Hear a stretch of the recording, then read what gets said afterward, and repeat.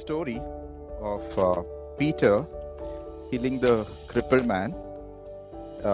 It's a little dear to me because this was the story that we as Sunday school kids, did it. So there was a crippled man, and there were two people who were playing Peter and John, and we were doing that whole scene of them healing him, and they all three going into the temple.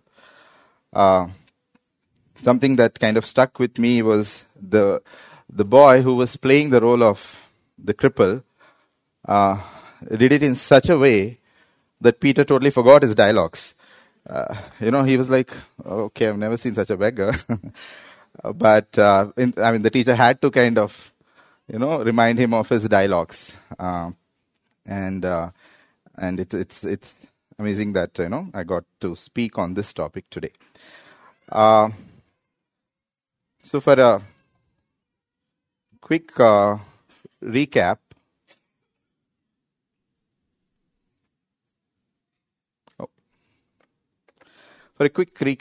so we have read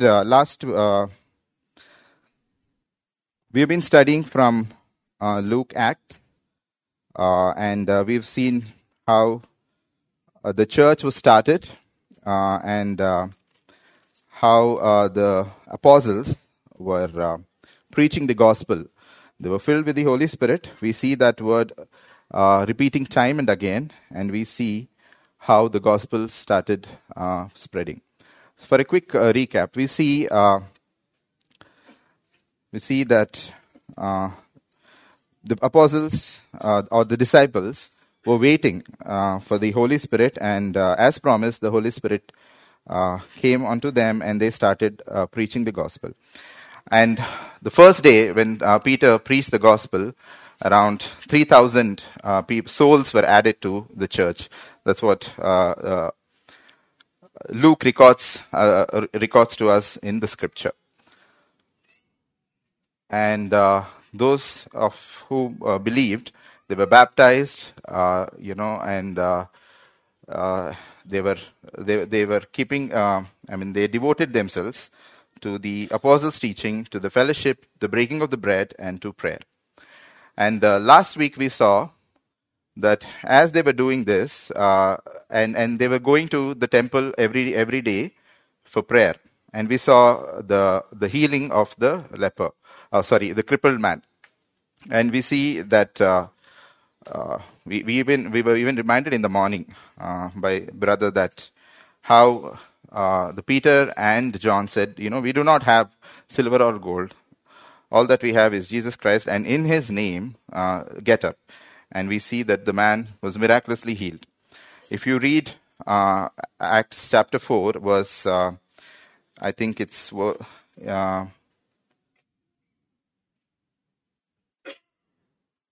in Acts chapter 4, it says that he was 40 years old. So for 40 years, he was crippled. He was born crippled, and we see that this man was fully healed, and everyone is amazed. And we see that the people have come, seeing that miracle. There is a large gathering there, and Peter, using this opportunity, is preaching the gospel. And last week we saw how he has exhorted the Jewish community to put their trust in Jesus Christ and to repent and receive salvation. Now, as they were doing this, we see that the Sadducees or the captains of the temple guard, they come and they arrest them. Right? As they were preaching the gospel, we see that they come and arrest them. And what do we observe in this passage? Firstly, we see Peter and John who are arrested for teaching. And what are the reasons for which they were arrested? It says in verse 2, they were greatly disturbed because they were teaching the people and proclaiming in Jesus the resurrection from the dead. Right? Pharisees, the Sadducees, the teachers, they were the ones who had the power to teach. But here we see Peter and John, whom they are called as uneducated people who do not know anything about the law, they are teaching in the temple. So that is one point for which they are annoyed. And they are annoyed because they are preaching in Jesus the resurrection from the dead. If you read Acts chapter 13, Sadducees are a bunch of folks who never believed in resurrection or angels or demons. So they thought there's no resurrection. And here is Peter and John coming and preaching resurrection in the name of Jesus. So they saw, and they were greatly disturbed, and we see that they were put in jail. Now it's a little interesting to see the reaction of Peter and John. Remember when Jesus, in the Garden of Gethsemane, when the same bunch of folks, the soldiers who were sent by the high priest and all these Jewish leaders came to arrest Jesus, we saw Peter acting in a totally different way. Do you remember what did Peter do? He took a sword and he went cut one of the soldiers' ears, right? And Jesus immediately healed that soldiers and he healed that soldier. And he ran away. He ran away from the scene. Not just him, all the other apostles too ran away. They were scared of all the authorities. And in fact, he denied Jesus 3 times. But here we see him not really resisting, not taking away his sword and attacking them, but rather submitting and going with them, getting arrested. And he's not really scared anymore, right? Verse 13, Acts chapter 4, verse 13. Now as they observed the confidence of Peter and John and understood that they were uneducated and untrained men, they were amazed and began to recognize them as having been with Jesus. He is not scared anymore to be associated with Jesus. He is not denying Jesus. He is rather publicly and boldly proclaiming Jesus. What do we see? We see the people and their reaction. Peter and John were preaching the gospel. As they were preaching the gospel, they get arrested. And here, Luke records to us in verse 4, but many of those who had heard the message believed, and the number of men came to be about 5,000.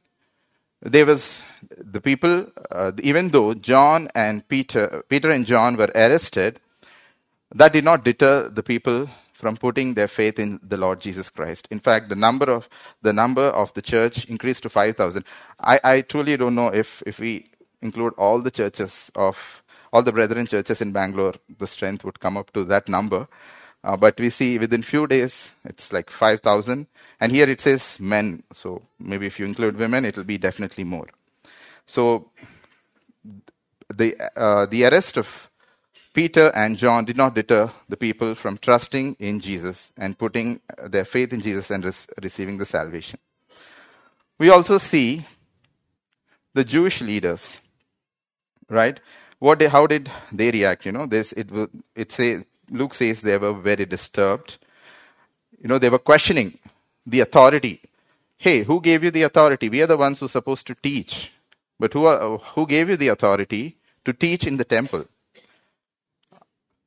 Remember, these were the same bunch of folks who asked Jesus when he was teaching in the temple, who gave you the authority to teach? And Jesus put a trick question to them. By whose authority did John the Baptist speak? Right? And they had no answer to that. And this is the same question they're putting to his disciples now. Who gave you the authority? Or by whose power are you actually here or speaking? They have basically not changed much. They have arrested Jesus in the past, and they've conducted an unfair trial, and they're doing the same thing here. They have arrested the disciples of Jesus, and they are doing the exact same thing. The only difference that I see that they did not show as much as haste as they did in Jesus' case. Remember, in Jesus, when it came to Jesus, they've conducted the trial right in the middle of the night. And here they just waited till maybe the next day. Maybe they didn't want their sleeps to be disturbed. Next, what else do we see in this passage? We see some of the prophecies fulfilled and some of the promises fulfilled. Luke chapter 21, verses 12 to 15. But before all this, they will seize you and persecute you. They will hand you over to synagogue and put you in prison, and you will be brought before kings and governors, and all on account of my name. And so you will bear testimony to me, but make up your mind not to worry beforehand how you will defend yourselves. For I will give you words and wisdom that none of your adversaries will be able to resist or contradict. Now we see the Lord Jesus Christ before his death told his disciples that on account of him, his disciples will be arrested. They will be made to stand in front of the leaders. They have to undergo a trial. And that is exactly what we see happening here. Peter and John were arrested because they were preaching in the name of Jesus. We also see the similar verse in Matthew chapter 10, verses 19 to 20. But when they arrest you, do not worry about what to say or how to say it. At the time you will be given what to say. For it is not be you speaking, but the Spirit of your Father speaking through you. And we see exactly the same thing. Luke records that Peter was filled with the Holy Spirit. In verse 8, he says, then Peter, filled with the Holy Spirit, said to them. We see a promise that was fulfilled, that when they stand in front of the people, the opponents of the gospel, because of preaching the gospel, they will be filled with the Holy Spirit, and it will be the Spirit of God the Father speaking through them. And now, what did the Spirit of God spoke to the elders through Peter here? The first thing that the Peter says, or Peter testifies to the authorities, is that he says that the question that they put to him was, by whose power or in what name have you done this? Right? Is it a magic, or who gave you the authority to do all this? And he says very boldly that this crippled man was healed by Jesus of Nazareth, whom you killed, but God raised from the dead. Jesus is the source of the power who healed this man. And Jesus is clearly saying that you are the ones who crucified him, but God vindicated him by raising him from the dead. Time and again we see Peter repeating this, reminding his readers about the divine design of Jesus' rejection by Israel's leaders, but at the same time vindication by God. We saw that in Acts chapter 2, verses 22 and 24. Fellow Israelites, listen to this. Jesus of Nazareth was a man accredited by God to you by miracles, wonders, and signs, which God did among you, through him, as you yourselves know. This man was handed over to you by God's deliberate plan and foreknowledge, and you, with the help of wicked men, put him to death by nailing him to the cross. But God raised him from the dead, freeing him from agony of death, because it was impossible for death to keep its hold on him. There was God's deliberate plan. At the same time, it was the wicked men of Israel and the Gentiles who put Jesus to death. We see him repeating the same in Acts chapter 3, verses 17 and 18. Now, fellow Israelites, I know that you acted in ignorance, as did your leaders, but this is how God fulfilled what he has foretold through all the prophets, saying that his Messiah would suffer. And here he's doing the same thing again. He says that you crucified him and God raised him from the dead, and he's using something from the Old Testament, passage from the Old Testament. He is the stone which was rejected by you, the builders, which has become the chief cornerstone. We find this verse in Psalm 118, verse 22. Psalm 113 to 118 are very important psalms because they are called as songs of Hallel. If I don't know if I said it right. And these are mostly sung during, festive occasions like Passover. So they would have been very familiar with these songs So when Peter is using this, he is the stone which you rejected, which was rejected by you, the builders, but which became the chief cornerstone. They would have recognized it immediately. It was a very, very familiar passage. Where else did we see this verse being used? We saw that even in Luke, right? Jesus, when he preached to the people the parable of tenants, he used exactly the same thing. When he said the son was killed by the tenants, but then he says, he uses the same word, the stone which the builders rejected became the chief cornerstone. God has made the stone which was rejected a key part of the building. He has made Jesus the cornerstone. What is a cornerstone? This is more of an old architectural thing. I'm not sure how many of it is being used now, but it's the largest, the most solid, and the most carefully constructed of stones that is used in the construction. It determines every measurement in the remaining construction. Everything was aligned to it. The builders took a special care in choosing the stone because everything else had to be aligned. And if this was imperfect, the building would become, after it was built, it would be totally imperfect. So this was carefully chosen, right? And here we see that the Jewish leaders thought Jesus is someone who is insignificant, and they thought, let's just kill him and get rid of him. But Peter is reminding to them that Jesus is the one, he's the cornerstone. He's made as a cornerstone by God the Father. First Peter, what is the implication of Jesus as a cornerstone of our lives? Right? He says that in verse 12, and there is salvation in no one else, for there is no other name under heaven that has been given among men by which we must be saved. The implication of Jesus as a cornerstone is that salvation is found in no one else other than Jesus Christ. I want to share with you today, why is Jesus called as the cornerstone here? We see this concept of cornerstone not just here in the Bible, but is used in multiple places. It's used in Ephesians, it is used in Romans, it is used in Peter. And it is used in multiple other places, even in the Old Testament. Brother read it from Isaiah, right? And Jesus is, there is an allusion to cornerstone in multiple places of the scripture. And here we see that Jesus is the chief cornerstone.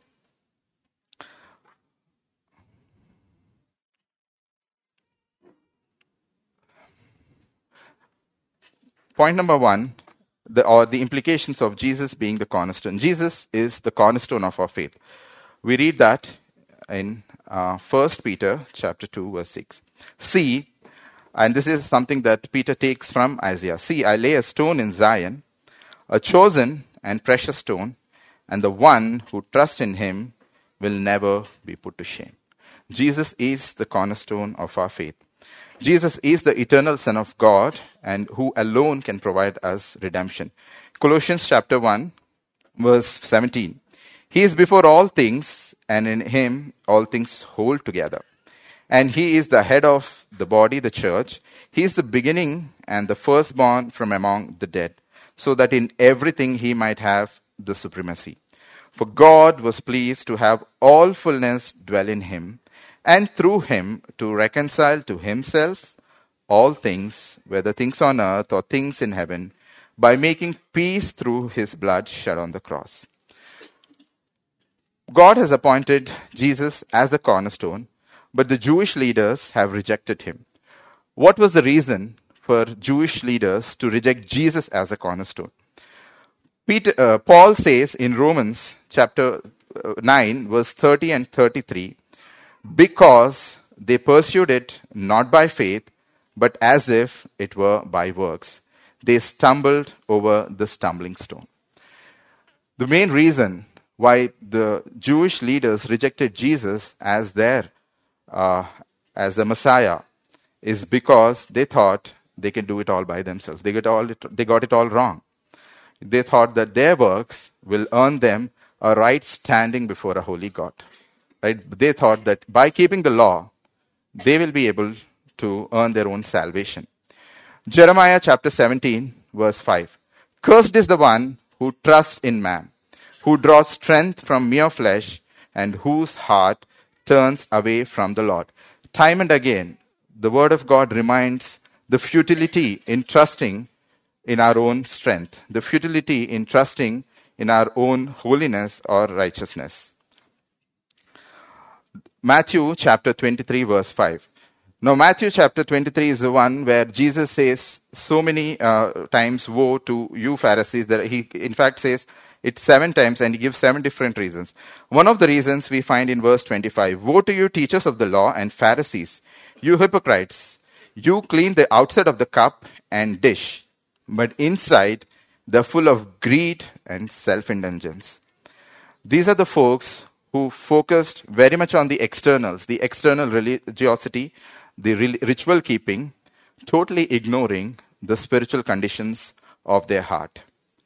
But time and again we are reminded in the scripture that God is concerned about our hearts more than our outer appearance. 1 Samuel chapter 16 verse 7. Man looks at the outward appearance, but the Lord looks at the heart. The Lord looks at our heart.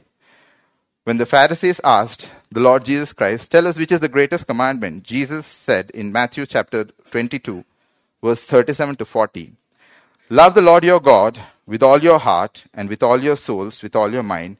This is the first and the greatest commandment, and the second is like it. Love your neighbors as yourself. All the law and prophets hang on these 2 commands. It's very important. The Lord is concerned about our heart. He looks at each and every one of our hearts and he examines it. But Jeremiah chapter 17 verse 9, we are reminded the heart is deceitful above all things and beyond cure. Who can understand it? I myself cannot understand how sinful my heart is, and so are you. You cannot understand how sinful your heart is. If that is our condition, how can we ever stand before a holy God who looks at our hearts, who examines our heart? People can trick others with their external religiosity, but no one can trick God. Right? God knows each and every thought of ours. But there's only one person who is sinless and who can stand blameless before the holy God. And that is our Lord Jesus Christ. Isaiah chapter 53 verse 9, when he's talking about the suffering servant, he has to say this. Isaiah had to say this. He had done no violence, nor was any deceit in his mouth. Luke chapter 3 verse 22. When Jesus was baptized, this is the voice that came from heaven. You are my son, whom I love. With you I am well pleased. Hebrews chapter 4 verse 15. For we do not have a high priest who is unable to empathize with our weakness, but we have one who has been tempted in every way, just as we are, yet he did not sin. And finally, Romans chapter 5, verse 6 and 9. You see, just at the right time, when we were still powerless, Christ died for the ungodly. All by ourselves, we cannot have a right standing with God. As we were reminded, we are powerless. But it is only Jesus who is sinless, and it is only Jesus' death on the cross that makes us holy. We have been justified by his blood, and much more we shall be saved from God's wrath through him. Salvation has always been by faith and never by works, even in the Old Testament. And salvation, we know on this side of the cross, it is based on the finished work on the cross by our Lord Jesus Christ. It is never based on the works that we do, but it is always on the finished work of the Lord Jesus Christ on the cross. All that one has to do is to be saved, is to repent and believe in the Lord Jesus Christ. Jesus' life, his death and resurrection is the basis on which we can stand before a holy God. It's not our works, but it is his life, his death and resurrection. On Christ, the solid rock I stand, all of the ground is sinking sand. This morning, I want to ask you a question, especially the children. I've known you guys, the teens. I've known you guys ever since you were small kids, since you were kids of my age. You've been coming to church day in and day out, hearing the word of God day in and day out. But have you examined your heart? Can you truly say can you truly answer this question as to why do you come to church every Sunday after Sunday? Is it because you love God, or is it because you think that by coming to church, you're going to get saved?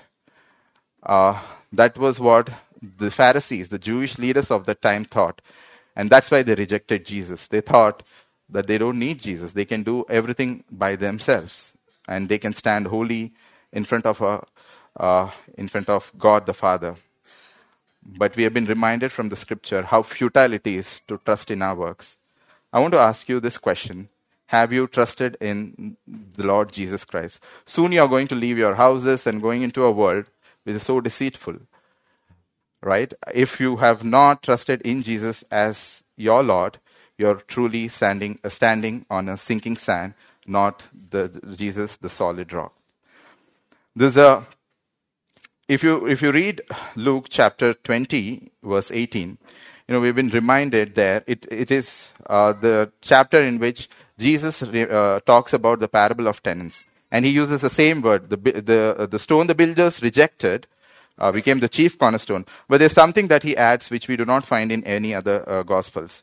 Everyone who falls on that stone will be broken in two pieces, and anyone on whom it will be fallen will be crushed. Rejecting Jesus is rejecting the redemptive plan for salvation for one's life. Jesus is the preeminent one in God's redemptive plan. And if you reject Jesus, you're rejecting God, and there is no way you can earn salvation. Salvation is only through Jesus.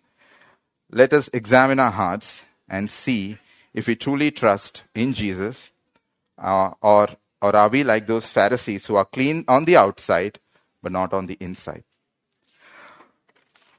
Jesus is the cornerstone on which we are built to become God's spiritual household. 1 Peter chapter 2, verses 4 to 5. As you come to him, the living stone, rejected by humans, but chosen by God, and precious to him, you are like living stones, are being built into a spiritual house, to be holy priesthood, offering spiritual sacrifices acceptable to God through Jesus Christ. Peter is comparing us to a dwelling place, a building, and we see that in multiple passages of the scripture. And he's saying that each of us is being built into a spiritual household in which God dwells. Now, how do we become God's spiritual household? We saw that the early church, people, when they were added to the church, they were devoting themselves to the apostles' teaching, fellowship, breaking of the bread, and prayer. If you go back to Luke chapter 8, this is the parable of the sowers. Let's look to Luke's chapter 8.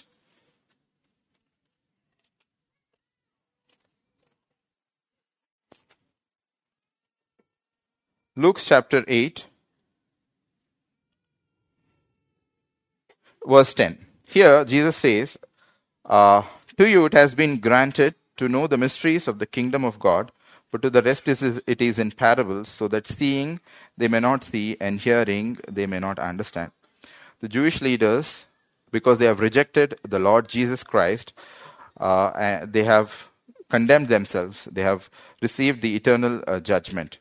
It is the apostles who will receive the revelation now. It is to them to whom the mysteries of the kingdom is revealed.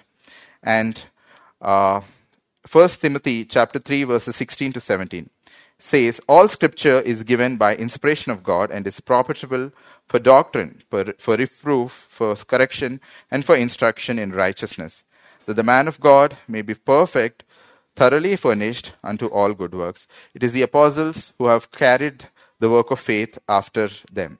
It is them to whom the revelation was given, and all the New Testament that we see, it is written by them or their associates. Right? The Word of God is what the early church devoted themselves, the apostles' doctrine. And even in the camp, we were reminded how we are exhorted to learn the sound doctrine. And the sound doctrine is what we find in the Word of God. And 1 Timothy, as we read in 1 Timothy chapter 3, it says, the Word of God is enough for us to live a life of righteousness. It is the Word of God that helps us to become the spiritual household which is built on Jesus Christ, the cornerstone.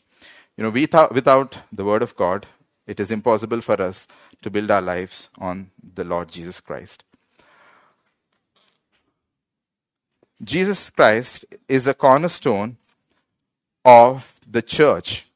Ephesians chapter 2, verses 19 and 2:23. Consequently, you are no longer foreigners and strangers, but fellow citizens with God's people, and also members of his household, built on the foundation of the apostles and prophets, with Christ himself as the chief cornerstone. In him, the whole building is joined together and rises to become a holy temple in the Lord. And in him, you too are being built together to become a dwelling in which God lives by his Spirit. Jesus is the cornerstone of the church. Church is a diverse and widespread community. Church does not belong to one ethnic group. It does not belong to people of one language. It belongs to everyone, right? It is a diverse group of people. And it is amazing to see that in spite of all these diversities, in spite of all these differences that we have, we all dwell together in unity in the church. And Jesus is the reason for that. Jesus is the cornerstone of this church. This church has been attacked multiple times ever since. We see that this is the first persecution ever recorded. And after this, we see multiple times the apostles and all the people who followed Jesus were persecuted. And we see we are still being persecuted. But all throughout, the church stood the ground. The church flourished and sustained. It is because Jesus is the cornerstone of the church. He says, the gates of Hades will not prevail over her, because he's the one who is protecting her. He's the one who takes care of her. And he's the one who supports her. The believers at Corinth were having conflicts because they were taking sides of their favorite preachers and teachers. Right? 1 Corinthians chapter 3, verses 11 to 15. In 1 Corinthians, we had to see Paul had to tell these folks, who is the one who saved? Is it Apollos? Is it Paul? No, it is Jesus Christ. He had to remind them that it is Jesus Christ who has saved them. It is not the apostles. 1 Corinthians chapter 3, verses 11 to 15. For no one else can lay any foundation other than the one already laid, which is Jesus Christ. If anyone builds on this foundation using gold, silver, costly stones, wood, hay, or straw, the work will be shown for what it is, because the day will bring it to light. It will be revealed with fire, and fire will test the quality of each person's work. If what has been built survives, the builder will receive a reward. If it is burned up, the builder will suffer loss, but yet will be saved, even though only as one escaping through the flames. Although in the original context, it's talking about the teachers and their work of preaching. As an application, we can apply it to each one of our lives. We are called as a body of believers to build each other up in our holy faith. If we lose the focus on Jesus and focus on if we focus on other things in our lives, there will be conflicts. There will be disunity. But as long as Jesus is the cornerstone of CBF, we will be united. And just as the church of the believers at Corinth fell into the trap, and that led to disunity and conflict, because they totally forgot it is Jesus who is the cornerstone. We too are at that. We too can forget that Jesus is the cornerstone of this church. We need to remind ourselves that Jesus is the cornerstone, and it is on him that we stand, and we need to build each other up and into so that we grow in faithfulness together. We see that Jesus is the cornerstone of our faith. He is the cornerstone on which we build our lives, and he is the cornerstone of the church. How do we apply these truths to our lives? As followers of Jesus, we will face persecution. We have seen people being persecuted in the first century and being persecuted again and again.